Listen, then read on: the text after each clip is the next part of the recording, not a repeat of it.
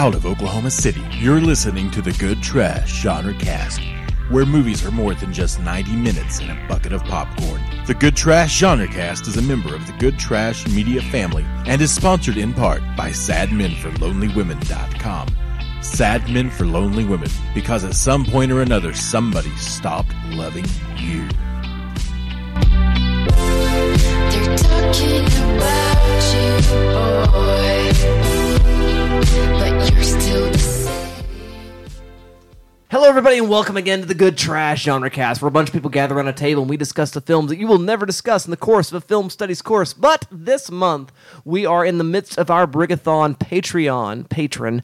Brigham Cole has given a donation of sufficient amount that requires of us a marathon, and Brigham has selected an anime, Japanese animation film marathon, and this week we're going to be taking a look at the seminal Ghost in the Shell. And so I'm very, very excited to be talking about that. Is it seminal because of all the material in there for sad, lonely young men to masturbate to? Correct. That there is much semen involved with the history of this film, I'm sure. There's a reason why it was ported over by a company called Manga, which is a Stars company. Mm-hmm. So there you go, dear listener. That is the name of the film and what we're talking about. Let's identify the disembodied voices speaking directly into your brain through your ear holes in your various and sundry MP3 playing generic devices. To my right, ma'am, who are you? My name's Alexander Bohannon, and Dustin, I mean, have you actually ever seen your brain? No, never once. To her right, sir, identify yourself. Hi, my name is Caleb Masters, and when I was a young child, my speech, my feelings, and my thinking were all those of a child. Now I'm a man. I have no more use for childish ways. Yes, indeed. You know, when I was a child, I spoke as a child, I reasoned as a child, but when I became a man, also, there's that. What verse is that again? That's in 1 Corinthians 13. Thanks, Dad. Hey, no problem. That's what I do. Across the table, sir, who are you? My name is Dalton Stewart, and this is a very long and overly written monologue about exactly what's going on at the table right now. Oh, my God.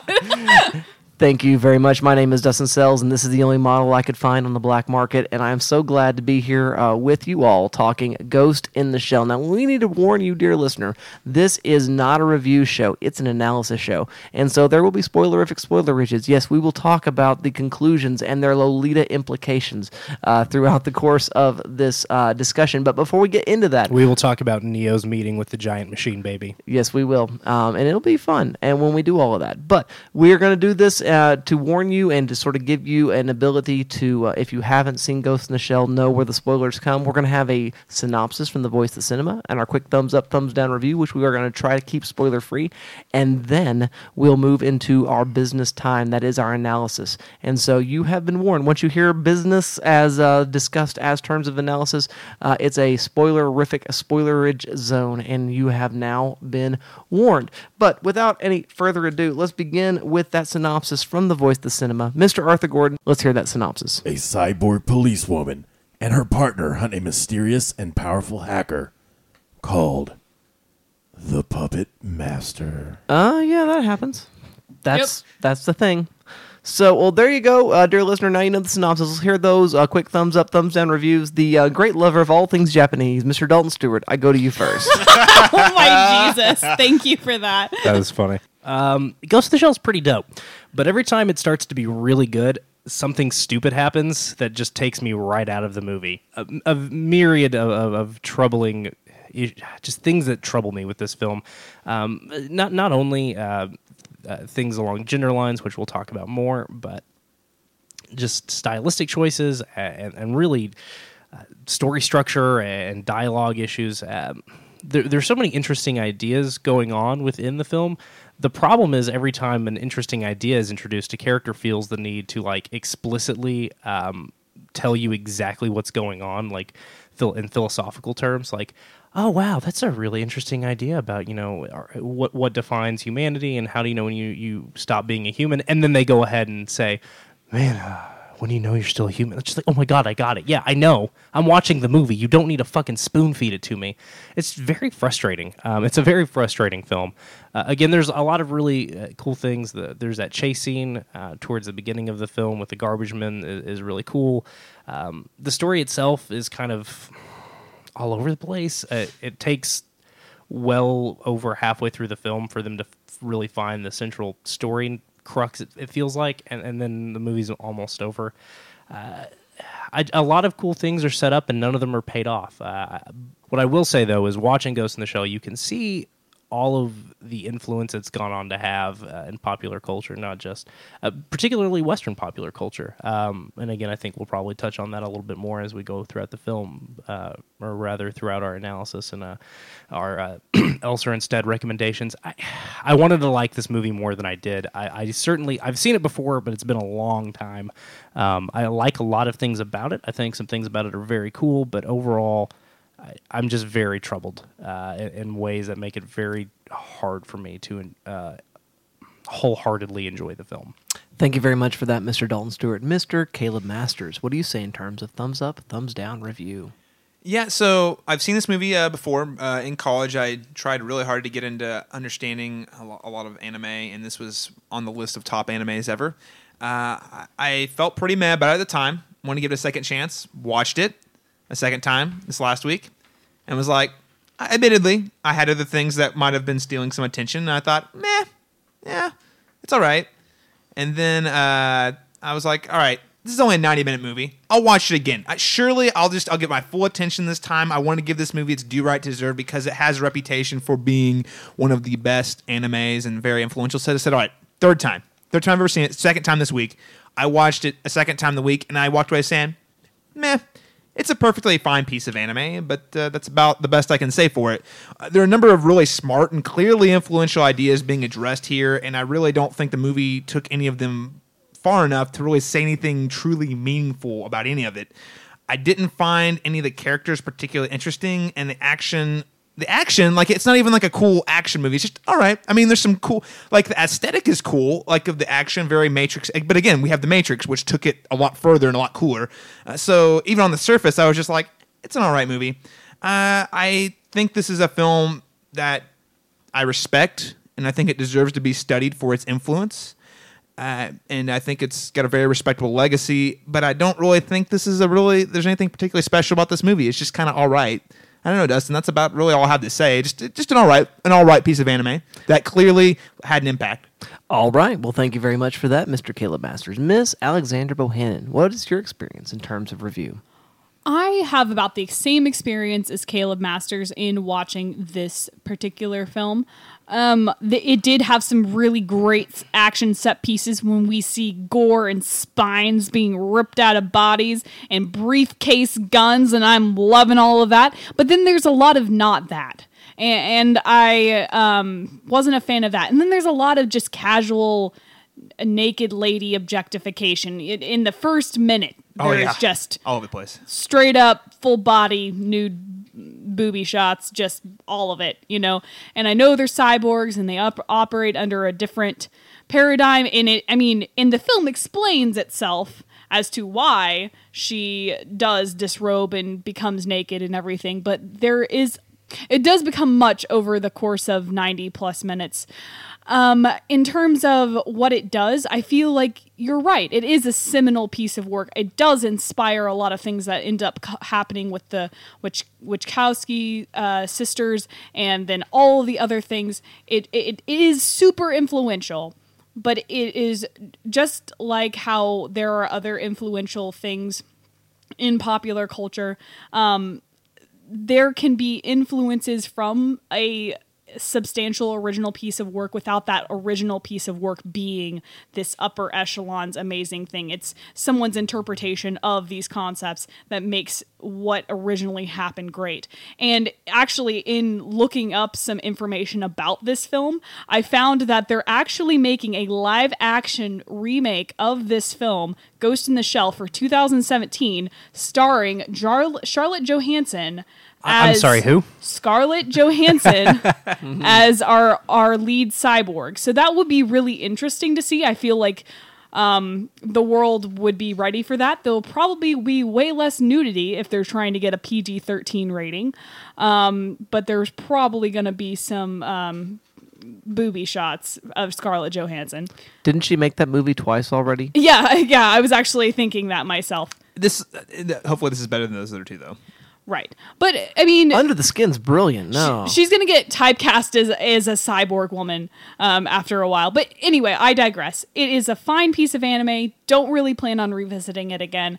And I feel like a lot of Western and Eastern pieces of pop culture do what this film does way better now. That is fair. Thank you very much, Miss Alexander Bohannon. I like this movie because I've sort of got a historical relationship to it and anime. I remember a triple feature in which a friend of mine who was Japanese descent said, "You must watch these movies." And we watched Akira, Ghost in the Shell, and Vampire Hunter D.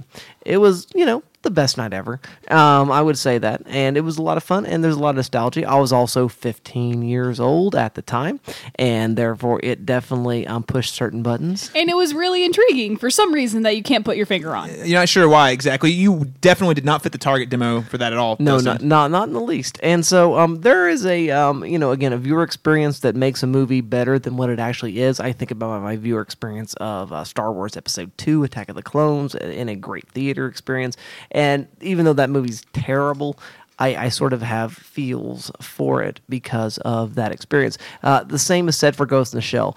When I was reviewing this film on Letterboxd, I watched it twice in a day because I was not quite sure where I was with regard to this film. And I do think it is brilliant in its visuals. I think it's influential in its styles. I think it's important in its seminality for other films that come after it. It's also a bonkers, crazy mess. It's also lazy. It's also troubling ideologically, and therefore I've removed my like, although I continue to give it 3 to 4 stars. I forget what I gave it, and I don't even care. But yeah, it's good. It's really important. It's really well made. It's also in some ways a steaming pile of crap. So that's what I'm going to say is a very sort of middling, not meh, great, but is what I would say about the film. So there you go, dear listener. Now you know our biases. They are conflicted. I think that's the best term I could use to describe them. Now we're going to move on because as I look upon my watch, I realize it's time to play the game. Time to play the game. Time to play the game. That's right, dear listener. We're coming back at you with some gameplay. This movie has a dope score, and we really like it a lot. And we're going to talk about our favorite action film scores. Oh, that's right. Favorite action film scores brought to you by Ghost in the Shell. Ghost in the Shell. The shell has a good rack. Can confirm, yes. Well, artificially created. I know, because they made me look at it so many fucking times. Especially as it was being mass produced. Dude, I can't. We'll get into it. They had later. to have the title credits be watched for some reason. Does she have boobs? I didn't even notice. Moving right along. We're going to talk about our favorite cinematic scores. I'm going to you, in action films particularly. Mr. Caleb Masters, I'm going to go to you first. Yeah, Dustin. My first pick is Fudging the Rules. It's questionable in action film. There's a lot of action in it, and I love the soundtrack a whole lot. That's Scott Pilgrim vs. the World. Great little rock soundtrack. Good pick. I think that's great, I love actually. it. It's very varied. So you've got some kind of rock style. You got some synth. You've got all sorts of great stuff. And I mean, and I can just say, I just rewatched this film last week. And guys, not only are there two superheroes, not only is Captain America and Superman in it, the Academy Award-winning actress, Brie Larson, is also in the film, so good on you, Scott Pilgrim. But honestly, excellent soundtrack, definitely worth a listen to. My favorite, which is not included in the soundtrack you can purchase, is the battle he has with Brandon Routh, the bass battle. The bass Yeah, battle because is there's great. 2 different soundtracks. You can get the soundtrack that has like the band's music, and then the soundtrack that is like the score. Yeah. Yeah, exactly. I love it. Go check it out. Totally worth a listen. While on the through line of video game movies, look at Mortal Kombat Mortal Kombat. You know? Dun dun dun dun Dun, dun, dun. Yeah. Yeah, that. Lots of fun. I mean, that's literally the only thing in the soundtrack that's good. It's like a really terrible 8th synth soundtrack, but that opening is kind of fun. I love hearing it, and every time I hear it, I get like the "let's go fight somebody" side. You know, like you want to West Side Stories it or something like that. Then I have to go with GoldenEye, James Bond. Probably one of my favorite James Bond soundtracks of all. It's Super really good. good. Super great. Go check it out. Go watch the theme. The theme's really strong. And overall, just the score throughout the film is very consistent. I can't say the same even about the Craig Bonds, which might have awesome theme songs, but the score is kind of all right. And lastly, we have to go with Mission Impossible. Pretty much all of them. They all have their own unique theme.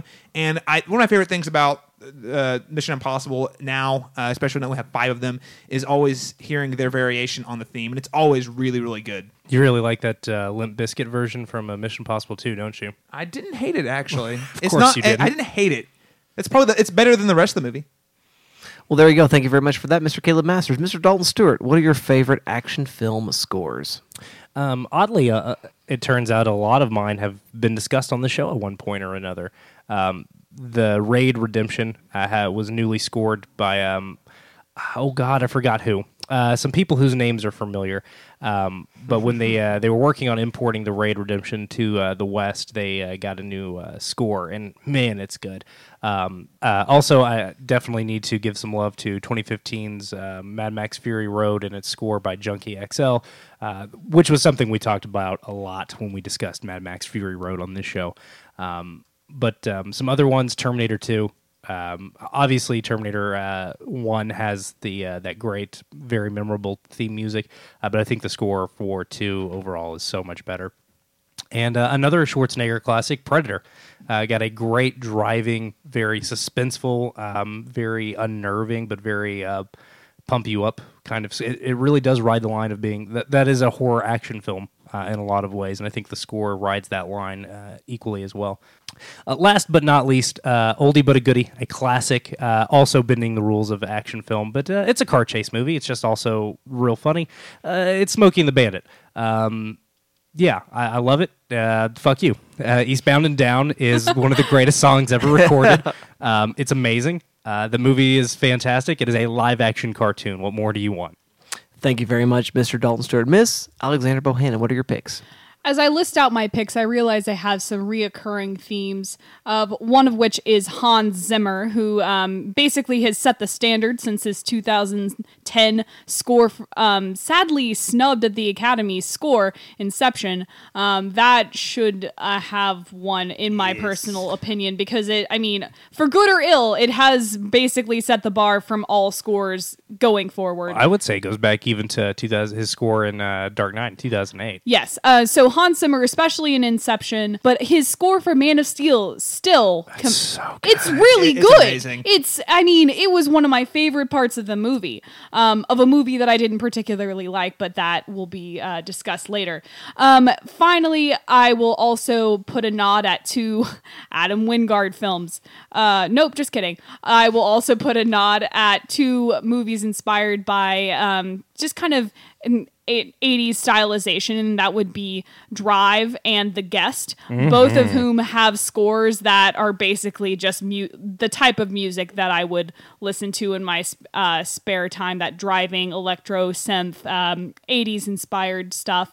And last but not least, since everyone else is bending the rules, I'll bend the rules also. I will also give a action-y nod to Nausicaa, because we watched that film earlier in the month of Brig, the Brigathon-a-thon, and it was a very good score. It was, it's an action, and so whenever we get those chasing Nausicaa, that just was powerful music in time perfectly with the little legs of the creeping bugs as they come in and chase you. I felt the score for that film was perfect and moving and actiony when it needed to be, and powerful and reminiscent and emotional when it needed to be, which is what I want from an action score. I want it to underlie the key emotions and feelings of the movie that I'm watching. So those would be my picks for favorite action movie scores. Thank you very much, Miss Alexander Bohannon. I also need to name the Arnold Schwarzenegger, and look at those films. And the first of those films is when she calls himself Arnold Braunschweiger, which is Last Action Hero, when he talks about himself and that great rock and roll soundtrack. I'm a chicken hawk hunting for a chicken. I get paranoid when you hear my Glock clicking. That's right. It is fantastic. Whoa. Little Cypress Hill for you. Oh all. my god, that's such a deep cut. Thank you so much. I fucking love that movie, dude. So I like that. I love Predator and the score for Predator. Me and Arthur watched it together last summer, and we both remarked how much that score is amazing. I also want to mention Terminator 2 and the Terminator franchise. Dun dun dun dun dun. It's just fantastic. Yeah, good times had by all. Dun, dun, dun, dun, dun. I would just want to do it. Yes. You want to just do it 5 more times? We can all just do it all day long. The rest of the podcast. Yeah, the whole show is going to be us saying dun dun dun dun dun. But anyway, good times. I also want to think about those sort of 80s inspired and techno inspired scores that have already been mentioned. Drive is fantastic. I also want to mention the Chemical Brothers score on the film Hannah, which is absolutely amazing. Chemical Brothers, so good. Oh, I forgot about that score. I love that movie, dude. It is so. It's an underrated brilliant. film. It really is. It's great and such a fairy tale inside of an action movie. Yeah, a fairy tale where Eric Bana and Saoirse Ronan both whoop massive amounts of ass. Yes. God, the Eric Bana's badass in that. Okay, anyway. Yes, love it very much. There you go, dear listener. We'd love to hear your favorite action movie scores. You can do that via those magical means of social media that will come up later in the show. But what's coming up right now is a bumper. And we're going to move on to our analysis.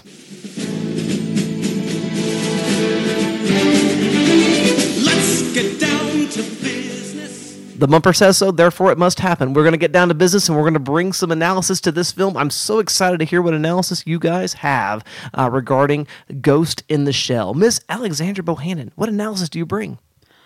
Well, I knew whenever we decided that we would be taking...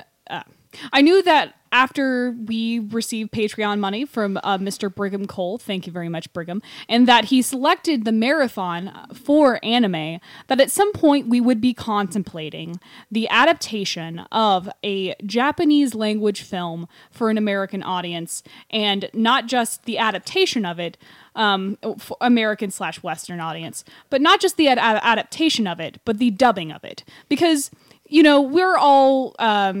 if you're listening to this show, and just like us around this table, we're all people, we don't turn our nose up at subtitles. We're fine with subtitles. If we see a foreign language film, we're totally fine just going ahead, watching it with the original language, just reading below. But unfortunately, a lot of times in terms of anime, we're kind of limited in terms of distribution, especially in terms of Studio Ghibli pictures, which this one is not.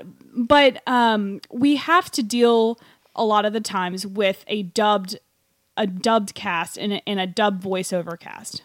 Just as a quick poll survey, how many of you watched it dubbed? How many of you watched it subbed? Dubbed. I watched it dubbed, yeah. Oh, I'm the only one that watched it subbed. Here's the deal. The only time I will watch a dubbed cut of a movie is if it's animation. And really what that comes down to is I've tried to watch the original language track on a lot of anime, particularly for this marathon.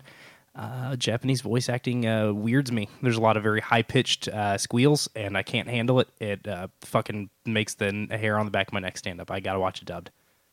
Yeah, with me, I feel like while I agree with the sentiment of always watching subbed is appropriate, and there are a lot of animes I've watched subbed. In this case, though, I want to be able to focus more on the story and the actual animation, which I always find with anime, I pay less attention to that when I'm reading subtitles. Now, sometimes there are a lot of times where the subbed versions are superior, but usually I draw the line of the question I was asking myself about 5 minutes in is, am I distracted by the dubbing? If I am, I switch it to subtitles. If I'm not, then I just roll with it dubbed. I don't know how you all watched it, but I watched it through Hulu Plus, and I did not explore if there was an alternate. It was late, and I needed to watch this movie, so I didn't really explore if there was the subbed version available. If there was, I feel sad that I didn't watch it, because I did not like the voice acting for this movie at all. It's not available through traditional means. Okay. I'll say that. Yeah, Hulu has a dickload of anime, but because frankly, Hulu isn't as good as Netflix. They don't have the ease of access for switching language and subtitle tracks. So for the anime they have available, both subtitled and dubbed, they actually have it available as two completely separate things, which is just a weird choice to me. Right. So today I'm just going to kind of contemplate this age-old question of dubbed versus subbed, because it's very contentious within viewership of anime in general. Do you watch the original foreign language as, you know, the producer and the director and the author would have intended, or do you watch kind of the American adaptation of this piece, hearing, you know, American/Western, you know, you hear an English adaptation of this piece that will, you know, have maybe a little more localized references for you to understand, instead of going with your original, the original text. And I feel for Ghost in the Shell, and as everyone at this table around me, only one person of us watched it subbed, I feel like it probably lost something watching the dub. I myself found myself being very distracted by this dub. It wasn't particularly good, for starters. I was not impressed by the voice animation. And the voice acting itself was very lackluster in my opinion, which is a travesty, because it can make you lose interest in the film. But then I also feel that by watching this westernized English dub, that I lost some of the cultural things that would have made a little more sense in terms of just some of this cultural literacy that I'm definitely missing out on. I always think back to one of my favorite animes whenever I contemplate dub versus sub, and there's this really kind of explicit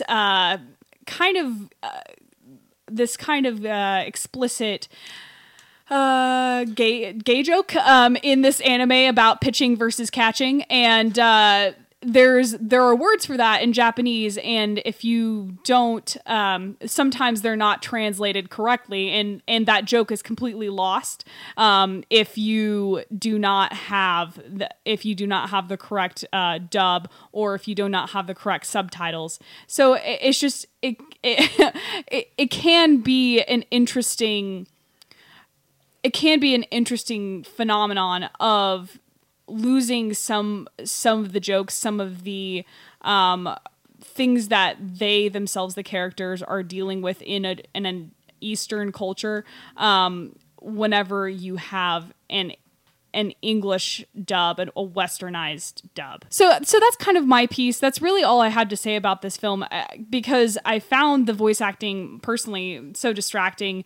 It's pretty bad. It is very bad, and I would really like to see what a more adept cast could do. I feel like the main character, they were going for her to sound really cold and detached. I mean, she's a cyborg. That's kind of what they're going for. Yeah, Kusanagi has a real flat affect throughout this whole movie. Yeah, but then everyone else does too, and then it kind of loses a lot of the oomph of the plot for me personally. So that is, you know, kind of my quandary in watching a lot of anime. Is it dub versus sub? Because you're gonna, it's just, that's going to be your trade-off, is that you're going to be losing something from the original text of the film, what the author would have intended, the director would have intended, if you do watch it in a westernized way.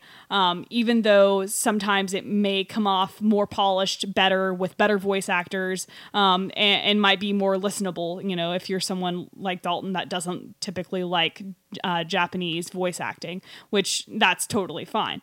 Also, you wouldn't be able to hear Patrick Stewart in Nausicaa. So there is a big issue to contemplate whenever choosing between dubbing versus subbing whenever looking at your pieces of anime. Thank you very much, Miss Alexander Bohannon. Mr. Caleb Masters, what analysis do you bring? Well, Dustin, I want to talk a little bit about how humans treat machines and what defines sentient life. Now, one of those monologues that Dalton probably really hated. There's some interesting ideas that are pitched around. Sorry. I almost certainly did. By the puppet master when they finally pin him down into a body. He has a brief bit, and I'll try to give you the Cliff Notes version. I'll just kind of read a portion of it because it's a very long monologue. The puppet master says at one point, "It can be argued that DNA is nothing more than a program designed to preserve itself. Life has become more complex in the overwhelming sea of information. And life, when organized into species, relies upon genes to be its memory system. So, man in its individual is an individual only because of its intangible memory. The memory cannot be defined, but yet it defines mankind. The advent of computers and the subsequent accumulation of incalculable data has given rise to a new system of memory and thought parallel to your own. Humanity has underestimated the consequences of computerization." Your life is the remainder of a summon of an equation, ergo vis-a-vis. That's all I heard. Okay, that works.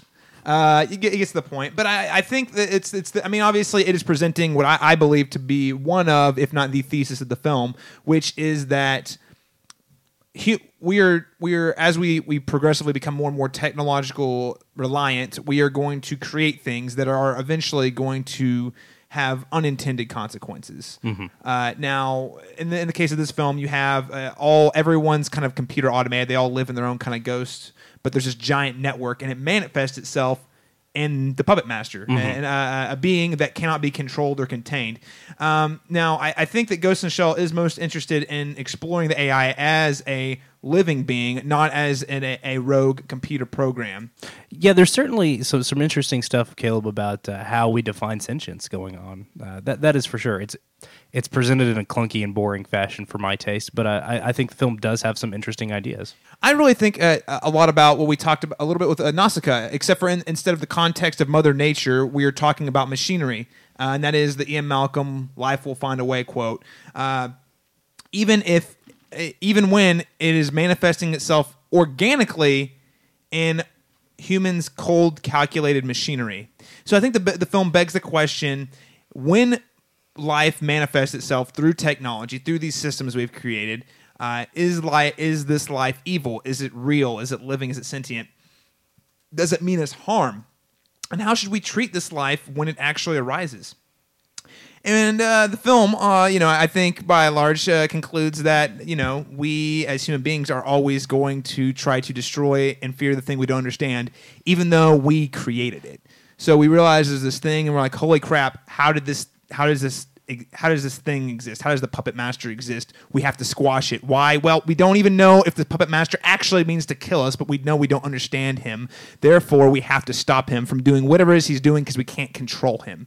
And I think that's a very, very clear thing. But the fact of the matter is, the puppet master, at least in the context of this film, is sentient life. He has his own conscience, his own personality.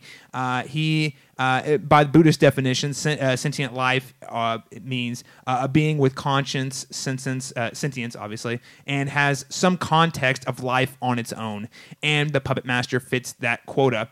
Yet, as humans, we seek to destroy it. Now, I think one thing I think the film does that's interesting is it does, especially in 1995, I do think in a way it's a little bit ahead of its time. In 1995, it poses the question, well, maybe we shouldn't actually try to destroy these computers or these systems because maybe they actually mean to do us good or mean to show us a new way. But we're not going to, as human beings, we're never going to know because we're going to try to destroy it before it has time to properly develop. And maybe in trying to destroy it, we create our own enemy. And again, that's kind of why I feel like that kind of idea the film concludes. I feel like the film concludes with that idea. And then you have other films like The Matrix that come along and take that to a whole nother level. As I said in my review, I think this movie has a lot of really interesting ideas that other films like Ex Machina, another film that takes that to the next level. And granted, we are in 2016 versus 1995, so we've had a lot more time to kind of chew on these ideas. But yeah, I think that the film has an awful lot to beg the question of how do we treat life that manifests itself through machines. Yeah, I totally agree with that, Caleb, especially because this kind of parallels my experience for the first time watching the David Fincher film Seven this past year, a film that also came out in 95. Sorry. A film that also came out in 1995 or 1996. So when I'm watching it as a viewer in 2016, I am seeing something that has already been tread and done to death, and I'm like, why is this? I mean, I know this must have been influential, but I already know what's gonna happen, and yeah, I get it, you know. So I totally understand where you're coming from on that, because I've had a very similar film going experience recently as well. Yeah, and it doesn't make these films any less valuable. Oh, but certainly but not. It's like one of those things, like to your point, though, like you can go and see, oh, well, this film begs the question, and we have a lot of other films that are wrestling with that question on a whole nother level. We've had 20 years to go beyond this point, and it's a good thing that we have, but when it also kind of does take away from the power and impact these films originally had. Thank you very much, Mr. Caleb Masters. Mr. Dalton Stewart, what analysis are you bringing today? All right, well, let's get down to it. There's gender going on in this film. A lot of it. Some of it's interesting. The problem... I was really surprised because I was troubled with the politics of this film throughout. And I was intrigued while reading about the film that there are a lot of very smart people who think this film is very progressive, very forward-thinking in its treatment of gender. Because of reasons, I guess. The best thing I could find is there was every article I found. There seemed to be a real hang-up on Kusanagi's lack of genitalia in terms of her lack of menstruating makes her a different kind of lady. And I was like, well, talk about gender identity and personal identity and all those things were things I found interesting. Here's the problem. Kusanagi's a fighting fuck toy. Let's get down to it. Yes. I don't know where that term first came about. The earliest I can find reference to it is a blog post on a WordPress from 2011 or 2012. I did some digging. It's kind of one of those things that just happened, and it's not like Manic Pixie Dream Girl where you can very easily find the first article to reference it. This is a little bit harder, but the problem is, no matter what the filmmakers are hoping to do with their ideas about Kusanagi, with their ideas about gender, they really just love putting the camera on her boobs.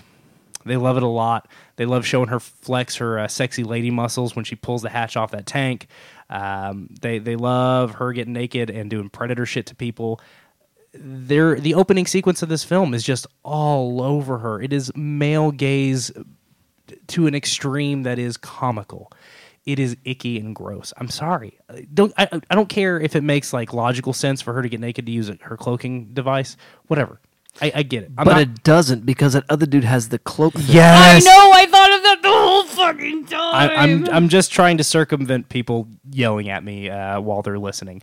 I get it. I get that there could be a logical It doesn't matter. The film is so obsessed with her sexuality. It doesn't matter that her coworkers don't sexualize her if the camera will not stop sexualizing her. There is a difference between text and subtext. The text of this film wants to be interesting and progressive.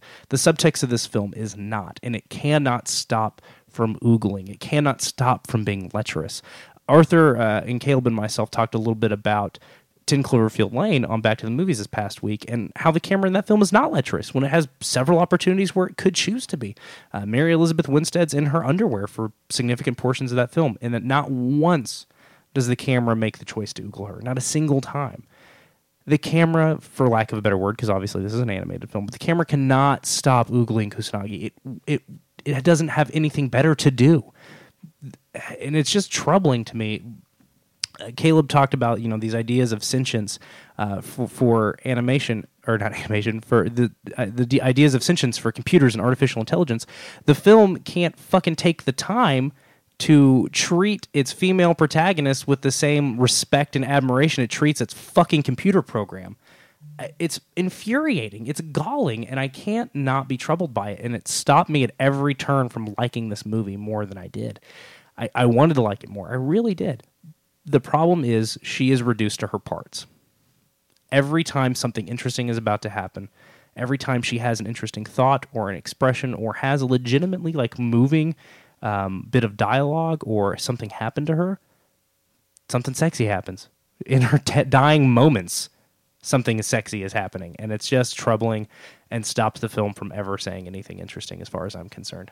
Right. So this week, or the past couple of weeks, there was, to tie in, there was a post by Kim Kardashian where she posts a nude selfie of herself. So the larger world, at least on Twitter, social justice-y type people are contemplating, is this objectification or is this just empowerment?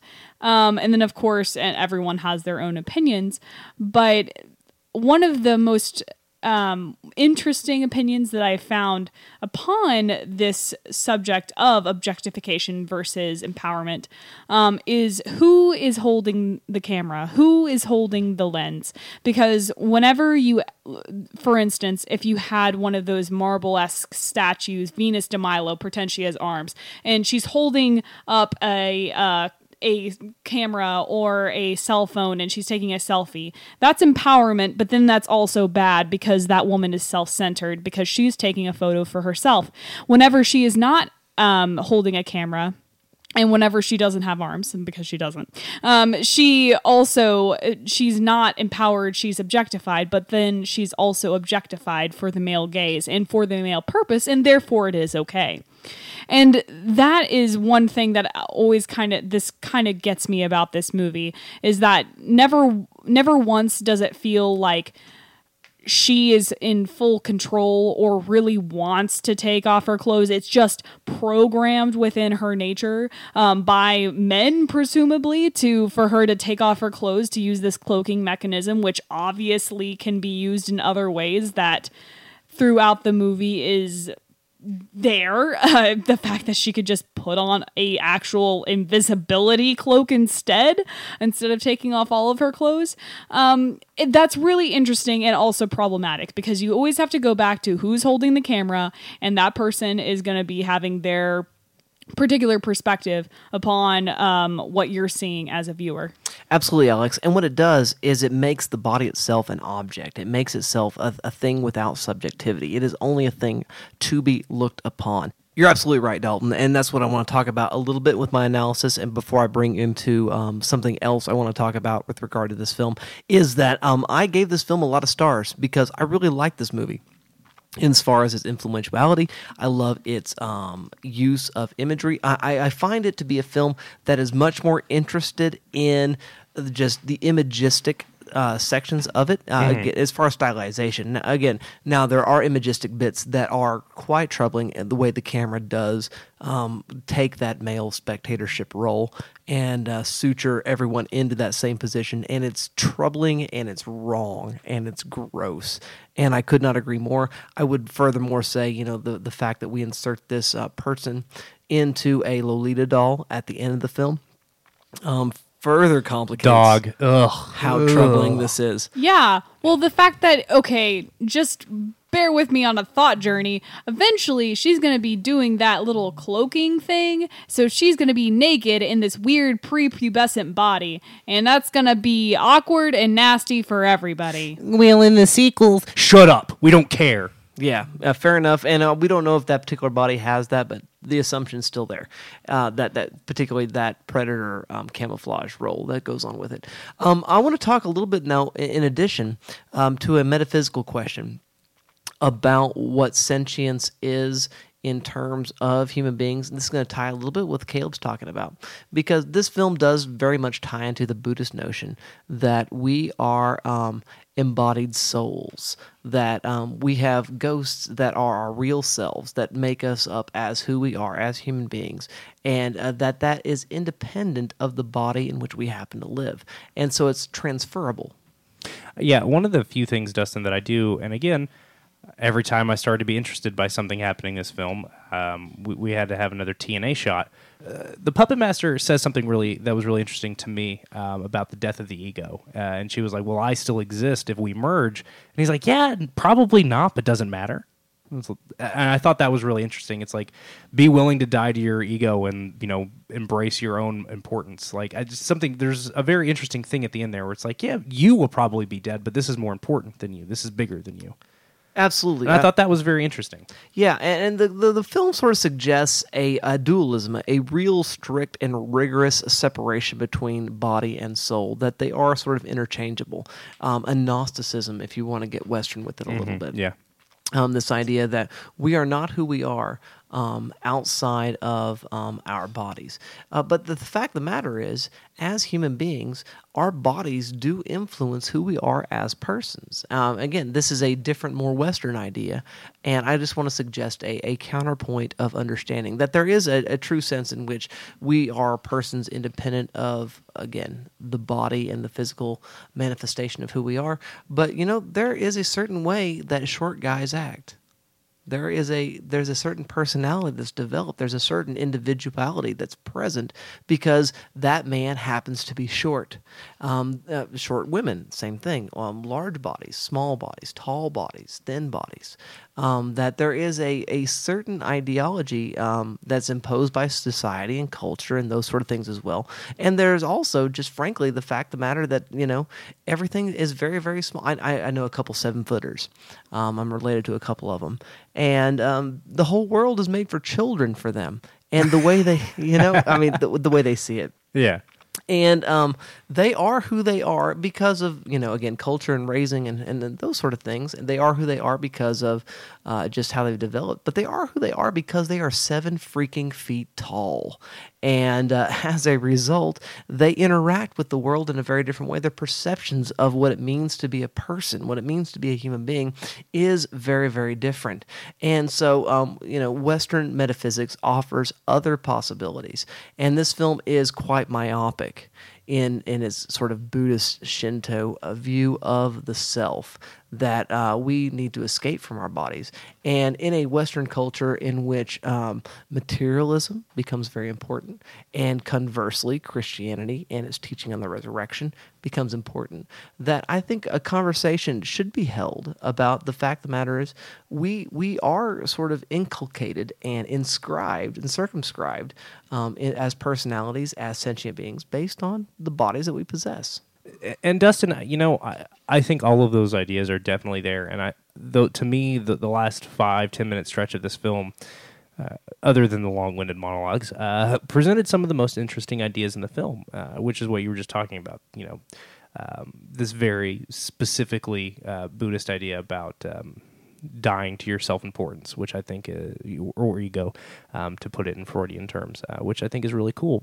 We live in an age in which, again, the embodiment of our souls, if we're not just simply embodied souls, if we are perhaps ensouled bodies, then perhaps the bodies in which we live, they do matter. And I think this is very, very important for gender studies, in which we just looked at a film called Tangerine, and this film was very, very influential on the Wachowski siblings, sisters at this point now, because they've fully made the transgender movement. And the fact that they want to go ahead and change the physicality of their bodies in terms of their identity. And there are others who do not wish to change that physicality, but they want to change the identity. But they want to fully identify as non-operative, non-surgical, again, sort of penis-bearing women. That sort of distinction matters, that the actual physicality of who they are is important to who they are as individuals, if that makes sense. And so this film is suggesting something that's interesting. That's, again, it's an important part of metaphysical conversations of what it means to be a human being. But there are other options and there are other conversations to be held. And I feel like the dominance of the conversation so far, based on the influence of Japanese animation, has been overwhelmingly Buddhist in that regard. And frankly, to talk about this in terms of our bodies and to really engage in the transgender conversation, we might need to get a little more Christian. I know that's weird to say, but I think that actually does matter, because in Christian physics and metaphysics, and again in materialist metaphysics, that physicality is most important. And so I would engage and encourage filmmakers and thoughtful human beings as they engage this film to consider that option as well when they consider individuality. And that is the analysis that I would bring at this point. I thank you so much, dear co-hosts, for what you've said and brought to the table. This film, although problematic and again troubling in some levels, is infinitely interesting and is infinitely able to spur on brilliant conversation. And we're going to talk a little bit more about what we think about what we're going to do with this film and render a verdict. But before we do that, let's hear a word from our sponsors.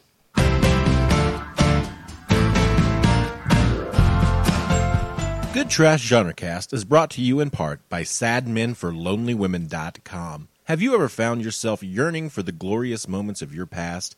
I know I have. Well, we can't offer that to you. But we can give you the next best thing. The Beginner's Guide to Loneliness, a collection of the most shared, viewed, and favorited articles from SadMenForLonelyWomen.com. The Beginner's Guide to Loneliness is available over at Amazon.com. Pick up your copy today. Well, the dreams in the ditch. Now the kids are all pissed. But it's not new to hate what they make you do. Thank you very much for that sponsorship, Sad Men from Lonely Women. Check it out for all your comedy needs. We now come to a point in the show where we must render a verdict. And that verdict, the way we format it on this show, is shelf or trash for the film, and then what our else's or insteads are based upon that selection. I go to you first, Miss Alexander Bohannon. What do you say? Shelf or trash, else or instead? Trash. I'm not going to apologize for it. It's trash. I'm sorry. At least trash the dub, especially. If you want to watch the sub and see if it's better, it's definitely not going to objectify your women any less. But yeah, I feel like there are lots of films that maybe took a lot of homages to this film but have done it way better. One of those films is The Matrix, for goodness sakes. I mean, that film takes a definite toll out of this piece. I know it's one of Dalton's favorite pictures, and he will probably talk about it at length as well. I would also recommend to you Total Recall because, memories, planetary stuff, sci-fi, it's all there. I would also recommend Terminator 2 because I feel like the other cyborg cop looks especially like Arnold, and I'm sure that's done on purpose. And I would also recommend the game Shadowrun Returns, which is it kind of has a lot of homages to this feel of like hacking into this Ethernet to explore things of that nature, very Matrixy, but it has like this deep fantastical element with cybernetic enhancements. And finally, of course, Blade Runner, because the aesthetic is very much there. So those would be my else's or insteads for this picture. Thank you very much for that, Miss Alexander Bohannon. Mr. Caleb Masters, what do you say? Shelf or trash, else or instead? Yeah, trash this film. I had to watch this movie twice in the same week to convince myself I didn't like it. Yeah, it's just all right. Like, there's just so many other films out there that do this film better, and they're more interesting, and they take the ideas further. For my else's, I'm going to recommend a few different picks that are related to my analysis of kind of the films that explore the idea of like sentient life. And as I mentioned in my analysis, Ex Machina from last year, really great film that is really delving really deep into that idea and begging the question of the ethics we have in which treating artificial life as a film that's, as the director put it, is only about 2 seconds away from now. So I'd also recommend AI, Artificial Intelligence from Steven Spielberg. Not a great film, but again, I do think there is an exploration of that idea of what does it mean to create sentient life and how do we treat it? What are the ethics there? And lastly, this one's kind of a B movie. It's not great, but I had a good time with it. Is 2009's Surrogates starring Bruce Willis. Another film in which people spend most of their lives living in like little robots. It's not great, but I think it's better than this movie. It's not great, but I had fun with it. So those would be my recommendations. Thank you very much for that, Mr. Caleb Masters. Mr. Dalton Stewart, what do you say? Yeah, I'm going to trash it too. It's cribbing real hard from Blade Runner and then gets all of its ideas picked up and ran with in a better, more interesting way in the Wachowski siblings, The Matrix. Wachowski sisters, The Matrix. It's just better. and so is Blade Runner, and so is last week's Summer Wars, which I didn't even love that much, but it takes a lot of the same ideas, or at least similar ideas, and approaches them in a much more interesting way. Dustin mentioned Hannah earlier. Watch that instead, because it's got a dope, well-rounded, well-written female character who the camera doesn't feel the need to incessantly eye fuck. Ditto for Mad Max Fury Road, for Furiosa, because interesting, well-rounded, well-written, capable, badass. Camera doesn't need to eye fuck her. I have no patience or time for it. I did, probably as few as 2 years ago. When we started the show, I probably had more patience for this kind of thing. I don't at this point. I've seen so many movies do this. Having watched at least, had to really think about smart things to say about a movie, or at least things that sound smart once a week for the last 3 years. I've just lost every shred of patience I have for this sort of bullshit. Excellent. Thank you very much, Mr. Dalton Stewart. I am a person who is much more interested in visuals than in narrative, and I do find this film to be very, very visually compelling. But yet, and instead, and I like films that are transgressive in some way. Dude, so do I. But this film does all of the stuff wrong. And so, therefore, no, screw this movie. Trash. No, don't watch it. Don't bother. Now, if you want to watch like seminal, like important anime, I would say check out Akira and check out Vampire Hunter D. And I think a better time is spent, and it's very influential in various and sundry ways. Fucking watch Nausicaa and the Valley of the Wind. Yes, Nausicaa. Yeah, absolutely. Check that out. If you're like into the AI thing and you want to have the conversation, then you will need to watch the granddaddy of them all. This has been going on since 1968, you guys. 2001: A Space Odyssey, the HAL 9000. That's where this begins. And honestly, that's a far better film. Yeah. So check that out. I'm sorry, Dustin. I can't allow you to recommend that. Well, you know what? I don't care. That's right. Go ahead. Start singing Bicycle Built for Two in slow motion as I disconnect you. Moving right along. So there you go, dear listener. We are all over the social media, and we're all about having the conversation in those places. I'm going to go to Alexandra Bohannon and ask her first about one of those means by which the conversation could be held.